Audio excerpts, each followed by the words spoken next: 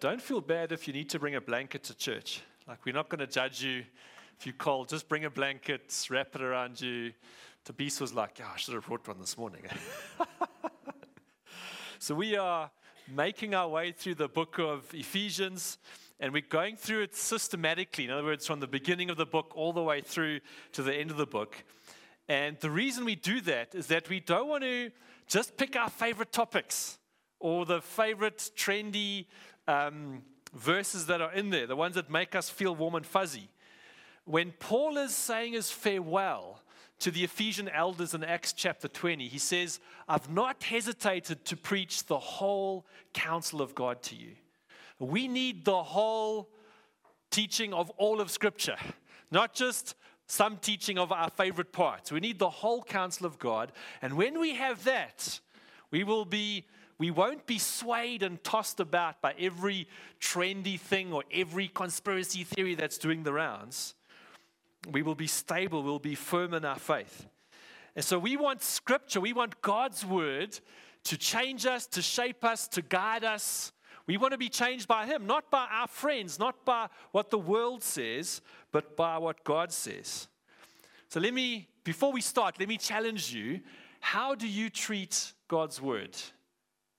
Do we look at God's Word and put our interpretation, what we want it to mean, on the Scripture? Because there are many people around the world and throughout church history that have taken verses out of context and used them to justify their cause or their sin or their case or their opinion, whatever it is. They've taken verses and say, you see, I can do that. And that's not how we ought to use God's Word. Would it be right for the creatures, you and me, we are creatures, to say to the Creator, I'll tell you what your words mean? Like, how silly is that? But that's what we do sometimes. So why we preach through a whole book in sequence is that, God, you tell us what you're saying. And when we come to God's Word, we don't figure out what it means. We don't study it and say, we'd like it if it says this. But it judges us, Hebrews 4 says. It judges the thoughts and attitudes of our heart. And so when we come to God's Word, it should lead us into a deeper relationship with Jesus. But we find that God speaks to us when we come to His Word. And that's obvious, I hope, for everyone this morning. And in the text that we're going to look at today in Ephesians chapter 4, Paul speaks very directly. Very frankly, he pulls no punches. He talks straight. There's not much tact or diplomacy. He's not just trying to walk on eggshells. I don't want to upset you, but I need to say this thing. No, he's very direct. He doesn't beat around the bush. And I think the challenge in the society we live in, postmodern, post-truth, is that we get upset and offended very easily. You don't have the same view as me. You disagree with me. We can't be friends. I'm upset. And I'll blurt out everything I can on Facebook or Instagram. But friends, can I ask that if God's Word says something that maybe we don't like, or the Holy Spirit convicts us, that feeling where you're like, I shouldn't be doing that. When that happens, we need to just own it. Okay, yes, Lord, I stuffed up there, or I made a bad decision, or whatever. We own it, we repent, we change, we move on. This is God's Word, amen? So let's go to Ephesians chapter 4, from verse 17. We're going to take this in 3 chunks this morning. Ephesians 4:17. So I tell you this, and insist on it in the Lord, that you must no longer live as the Gentiles do, in the futility of their thinking. They are darkened in their understanding and separated from the life of God because of the ignorance that is in them due to the hardening of their hearts. Having lost all sensitivity, they've given themselves over to sensuality, so as to indulge in every kind of impurity, and they're full of greed. So the first big thought, the first big idea this morning is that we are to live differently to the world. Paul says, don't live as the unbelievers do. And he says their thinking is futile. Not that their minds are empty, not that they can't have intelligent thoughts or they can't do amazing things, but their minds are filled with things that don't actually have significance in eternity. God is bringing a spiritual kingdom in his people. But the thoughts of unbelievers, actually, they might be very useful on planet Earth, but in the greater scheme of things, in God's kingdom, Paul says they're futile. He says they're darkened in their understanding. In other words, their understanding of spiritual things is obscured. It's blurred. When I went into the kids' bedroom this morning, now that it's winter, the windows are closed at night, and like all the condensation is on their windows, and you can't see out clearly, like it's blurry. And Paul says, for unsaved people, they darkened.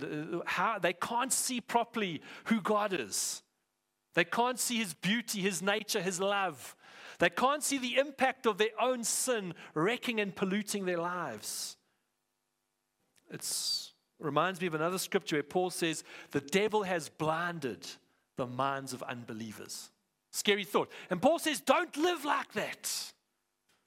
He says they're separated from the life of God. That's a scary statement. To be separated from the life of God because their hearts are hardened. In other words, the spiritual life that comes from God's grace, his favor, his blessing, his presence, his nearness, this true joy that we find in his word, this affirmation, they don't have proper access to those things. They're separated from God because their hearts are hard. And although he's writing to, or he's referring to unbelievers, he's writing to the church. And he's saying, Christians, don't live like this. In other words, sin can harden our hearts so that we don't experience all that God has for us. Paul says, don't live like that. Don't cut yourself off from the life of God because you're sinning. And the more you sin, your hearts get hard. He says they're given over to sensuality and they indulge in every kind of impurity. You know that bad people, when they sin, they try and hide their sin. They try and cover it up. They're ashamed or embarrassed. But Paul's not talking about those people. He's talking about people who are so hardened by sin that they openly flaunt their sin. They don't care who sees what they're doing, as long as they can do their thing and gratify their desire. And Paul says, don't live like this. Don't live how people in the world live. Don't let your thinking become futile or your understanding grow dark or your hearts become hard, because it's going to separate you from God's life. In the next section, Paul gives some examples. Let's read from verse 25. And notice as you read these verses that Paul will often give a negative thing right next to the positive thing. So look out for those as you read.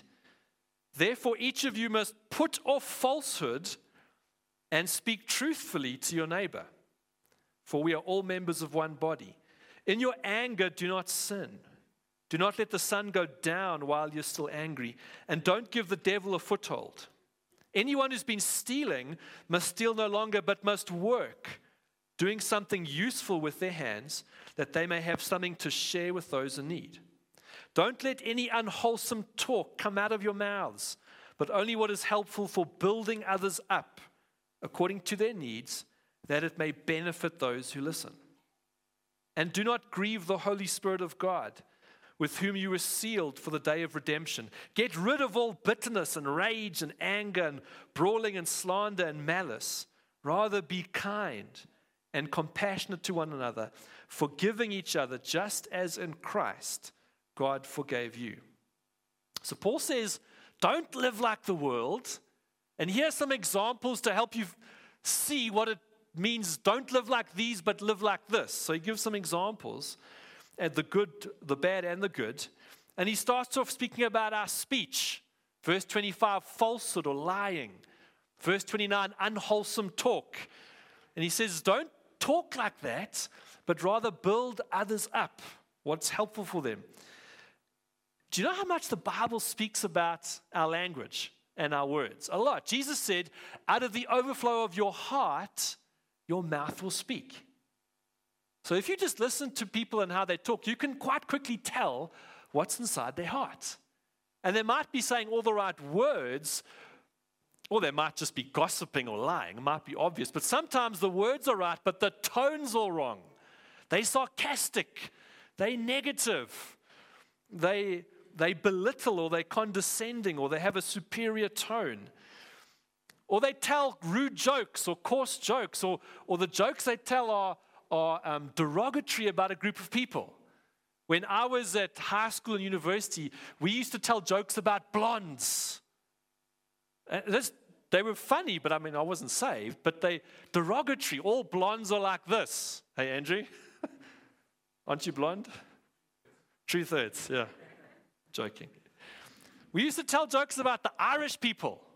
Do you know what the latest Irish invention is? ... A waterproof tea bag. Like, maybe you didn't grow up in KZN and maybe you don't know those jokes, but don't laugh, man. The Irish people they're lovely. But we can tell jokes about men. Oh, men are like this. Or women are like this. Or marriage. Oh, you married, ball and chain. But friends, we're talking about something that God made. Marriage is good. So why are we doing a marriage enrichment course in a few weeks' time? What is your language like? What are the words coming out your mouth? 3 little filters to help us before we say anything. Is it true? Is it helpful? And is it necessary?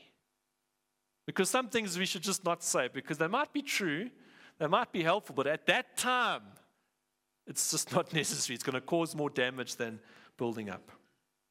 Paul talks about our speech, let it be changed. Talks about anger in verse 26, about stealing in verse 28, or theft, versus doing something useful, having a proper job.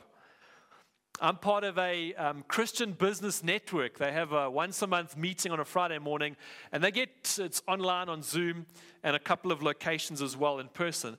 And they have different speakers coming to speak about faith in the marketplace and how we can live it out and what God's doing in their sphere, etc.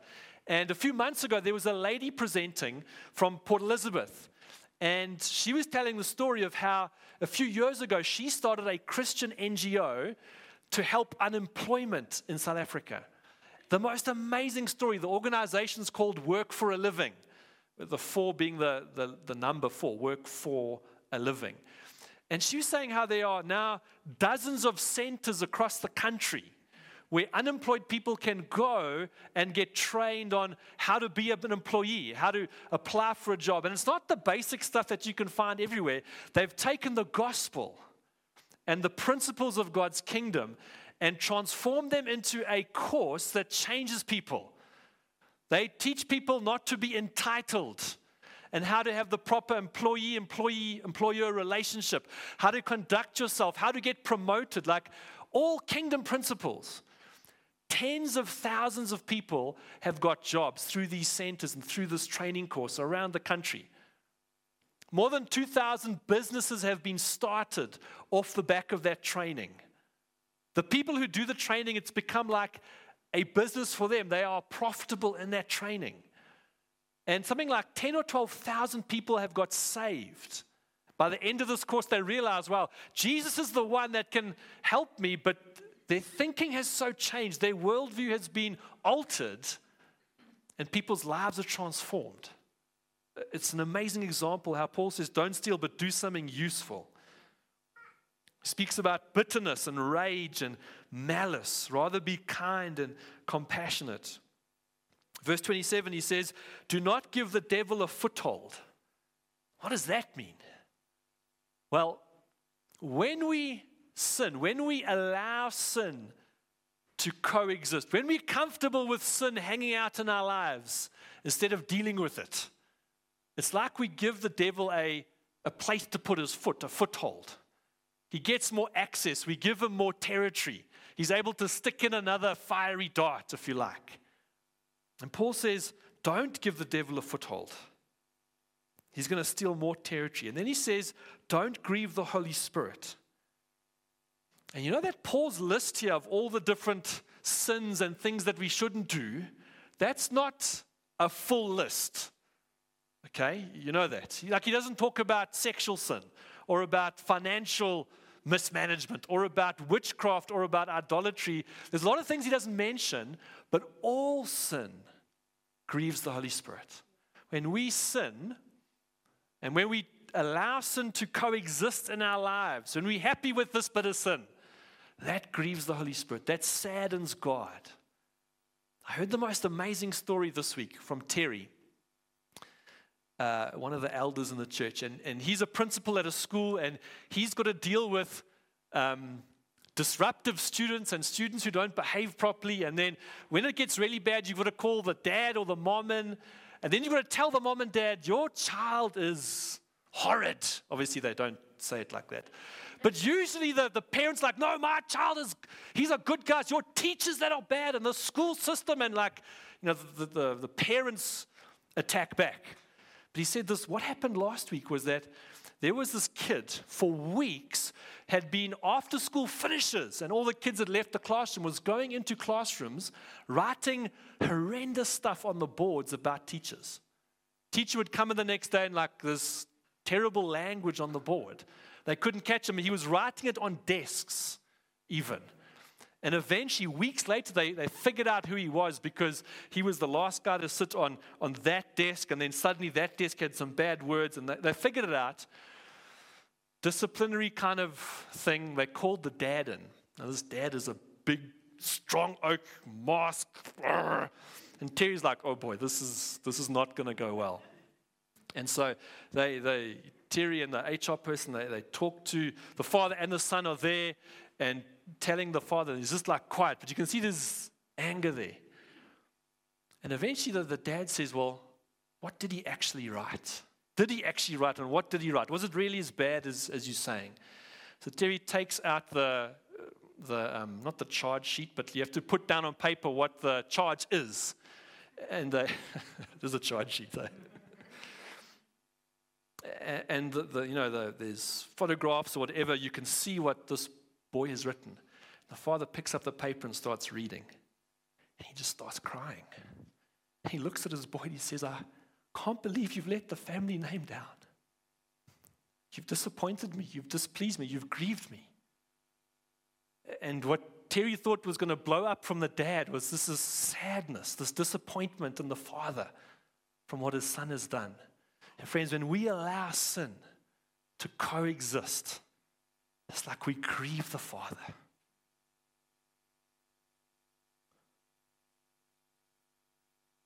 So Paul says, don't live like the unbelievers. Here are some examples of what's bad and what it should look like when it's good. And then he says in this last section we're going to look at, we are to live like Christ. Let's read from Ephesians 4, verse 20. That, however, is not the way of life that you learned when you heard about Christ and were taught in him in accordance with the truth that is in Jesus. You were taught with regard to your former way of life to put off your old self, which is being corrupted by its deceitful desires, to be made new in the attitude of your minds, and to put on the new self, created to be like God in true righteousness and holiness. So Paul says, we are to live like God. Don't live like this, but we are to live like Christ. And he gives us three kind of handles how to do it. He says, put off your old self, be made new in your mind, change how you think, and then put on the new self. So firstly, let's take them. Put off your old self. If you know your Bible, you might be thinking, but hang on, this same guy Paul, in Romans chapter 6, he said, our old self has been crucified with Christ. It's buried, it's dead. We're a new creation. Why now is he telling us to put it off if it's already dead? See, the Bible contradicts itself. Can't trust it. Let me try to explain it like this. Romans chapter 6 has to do the old self being crucified, has to do with what God has done Historically, God has placed us in Christ. We've been crucified with him, and the old way of living being dominated by sin, that old man is dead. That's our position before God. The old man has died. God doesn't see that. It's been crucified. But Ephesians chapter 4, what we're looking at now, and similar verses in Colossians 3, talk about putting off the old self. That's the behavior. That's not the position, that's the behavior. So Paul says the old man is dead. Now make sure he's dead. Don't live like the old man.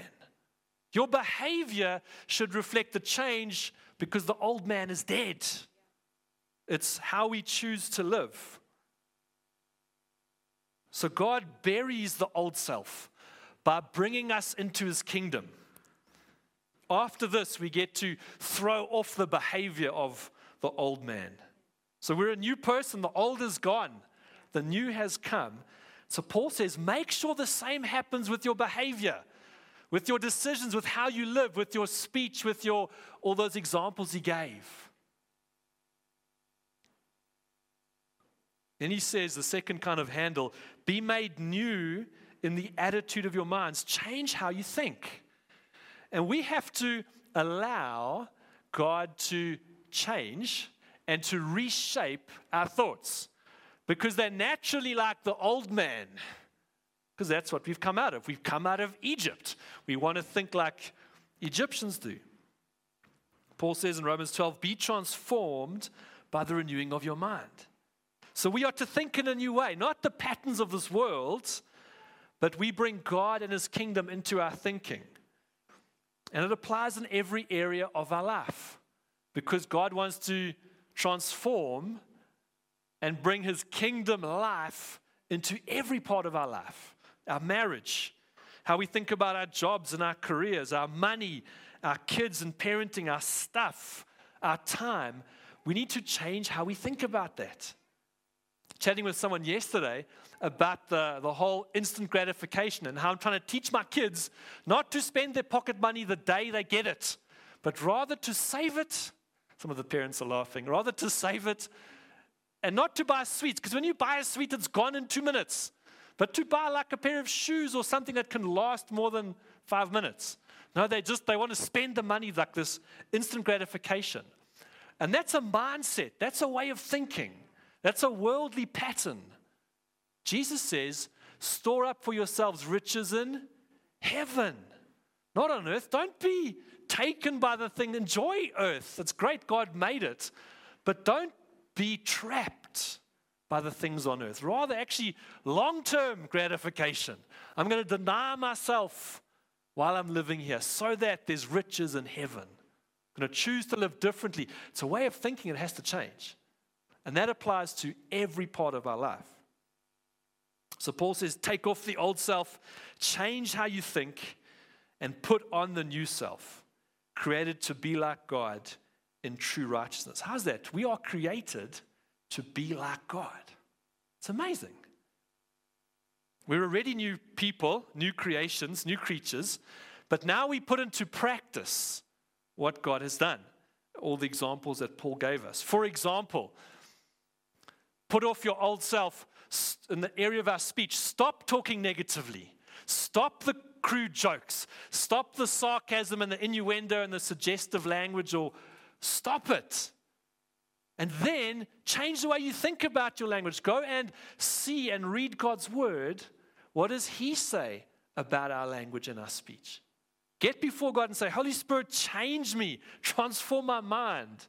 Because it's not just me trying to work out my salvation, it's God's power in me as well.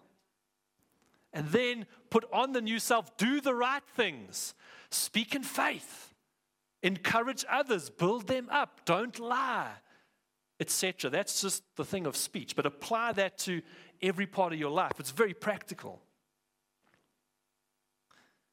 Can we put up the next picture? Thanks, Isabel. Cute, eh? Little picture of this boy putting a shirt on. Colossians 3, which is a very similar passage, Paul says, clothe yourselves with Christ. Put on the new self. It's a deliberate action. It's my part to play. God has crucified the old man. Now I need to sort out the behavior of the new man. New man, don't behave like the old man. That's kind of what Paul's saying.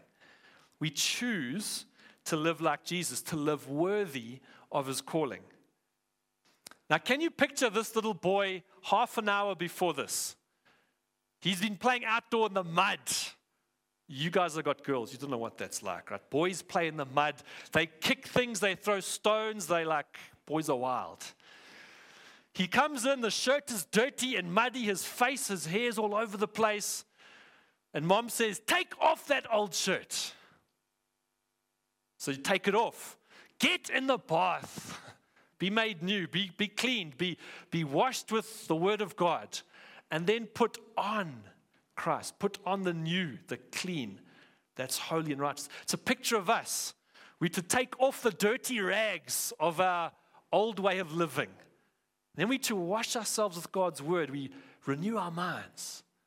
And then we put on not the old rags, because it doesn't make sense to take them off, get clean and put them on again. Don't go back to wild living if you're born again. No, put on your new self. Clothe yourself with Christ.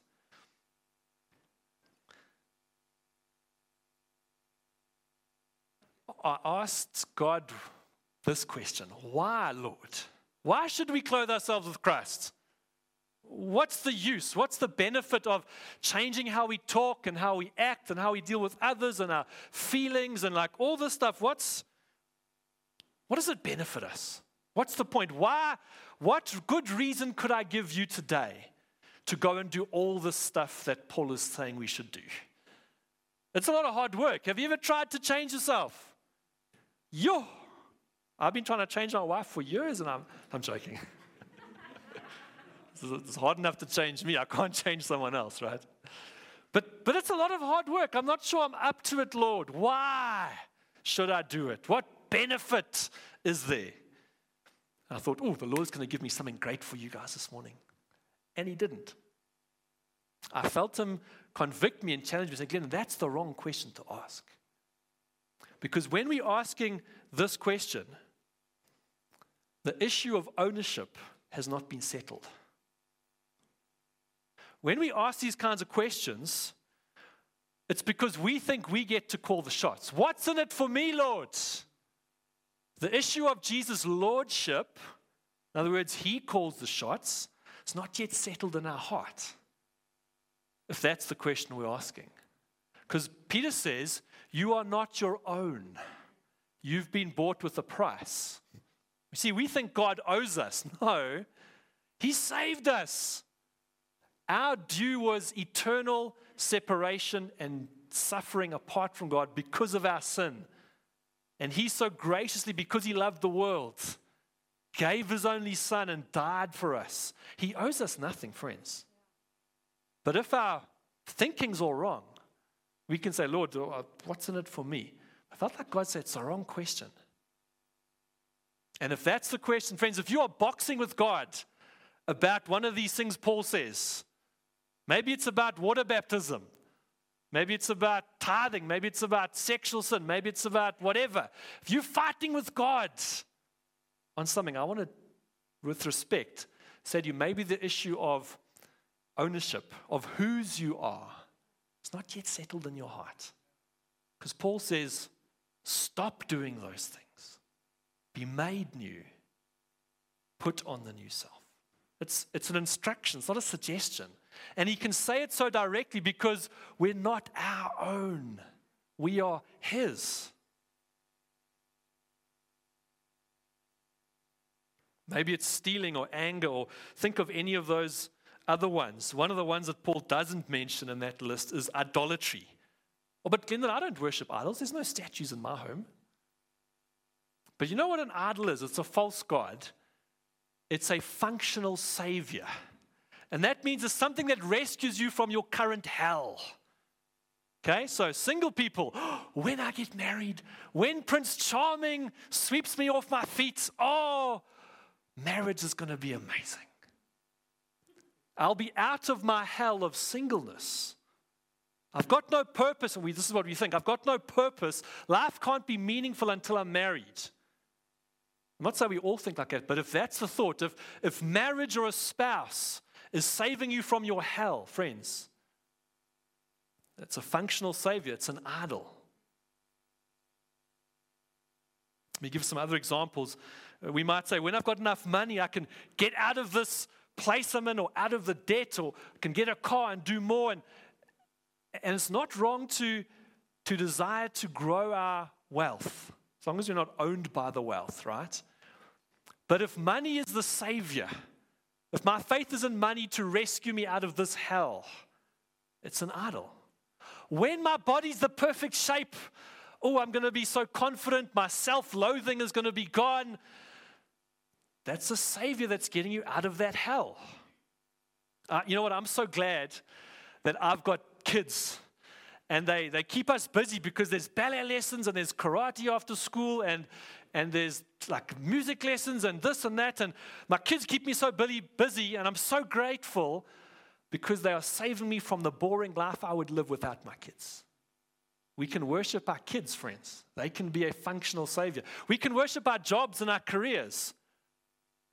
I'm so glad I've got this job, and I'm really doing well at work, and I'm progressing, and I'm meaningful employment and doing good projects, and the boss loves me, and my team are great, and this success is rescuing me from the failure of my private life. My kids are wild. The home's in tatters. The marriage is breaking up. And so this thing is saving me a little bit. It's a functional savior. It's not wrong to do well at work. Don't hear what I'm not saying. But if it's saving you out of your hell, it's an idol. And Paul says, don't live like that. So let me ask the questions differently maybe. Feel free to put up your hand. Get your hands ready. Just practice quickly. Everyone hands up. Okay, good. They work. Does anyone here want to give the devil more authority in their life? Put up your hand. Does anyone here want to grieve the Holy Spirit? Does anyone here want to be separated from the life of God? Which would you rather have more of in your life? The work of the devil or the work of God? Work of God. You know that God can only work with what you give him. You know that. Jesus said, I stand at the door and knock. If you open the door and let me in to that area of baptism, tithing, sexuality, ... whatever it is for you, if you let me in, I'll come in and transform that thing. But if we hold on to stuff in our lives and we don't surrender and give it over to God, he's not going to work with it. We're going to grieve him because we allow it to coexist. The devil gets a foothold. And if this issue of ownership, of the lordship of Jesus over every part of our life, if that's not settled, friends, we're going to struggle because we're never going to go around that mountain or get past going around the mountain. We have to surrender those things to him. We put up the last picture. How cool is that guy? It's in my DNA. This like is like, he's pumped up. You look at that face, he's confident. No one's going to take him off his course. He's strong. He's going to succeed. Why? It's in his DNA. He's programmed to excel. Look at that face. Like nothing's going to stop that kid, right? He's got an advantage. It's in his DNA. He's coded, he's hardwired to be like that and to succeed in whatever he's doing. We're a bit like that because we're a new creature. God has changed us. We're new. It's programmed into our DNA to succeed. It's hardwired in us to be victorious and overcome and to live a life that's worthy. But this kid, despite his DNA being amazing and giving him an advantage, he might one day lose his confidence. He might have fears or worries or insecurities, or he might have failed at something. And he might walk around like this with that t-shirt on. And then his behavior is not matching up with his DNA. because he's made to succeed, but he's walking around dejected and sad and lonely and miserable. And what's that song? I'm going to eat no worms. Nobody loves me, everybody, that one. And friends, this is what Paul is saying through these scriptures this morning. You're a new creation. Now live like it. Put on your new self. Live like your Father is God. That DNA. Can we close our eyes? I want to pray for us. Father, thank you that your word is so direct.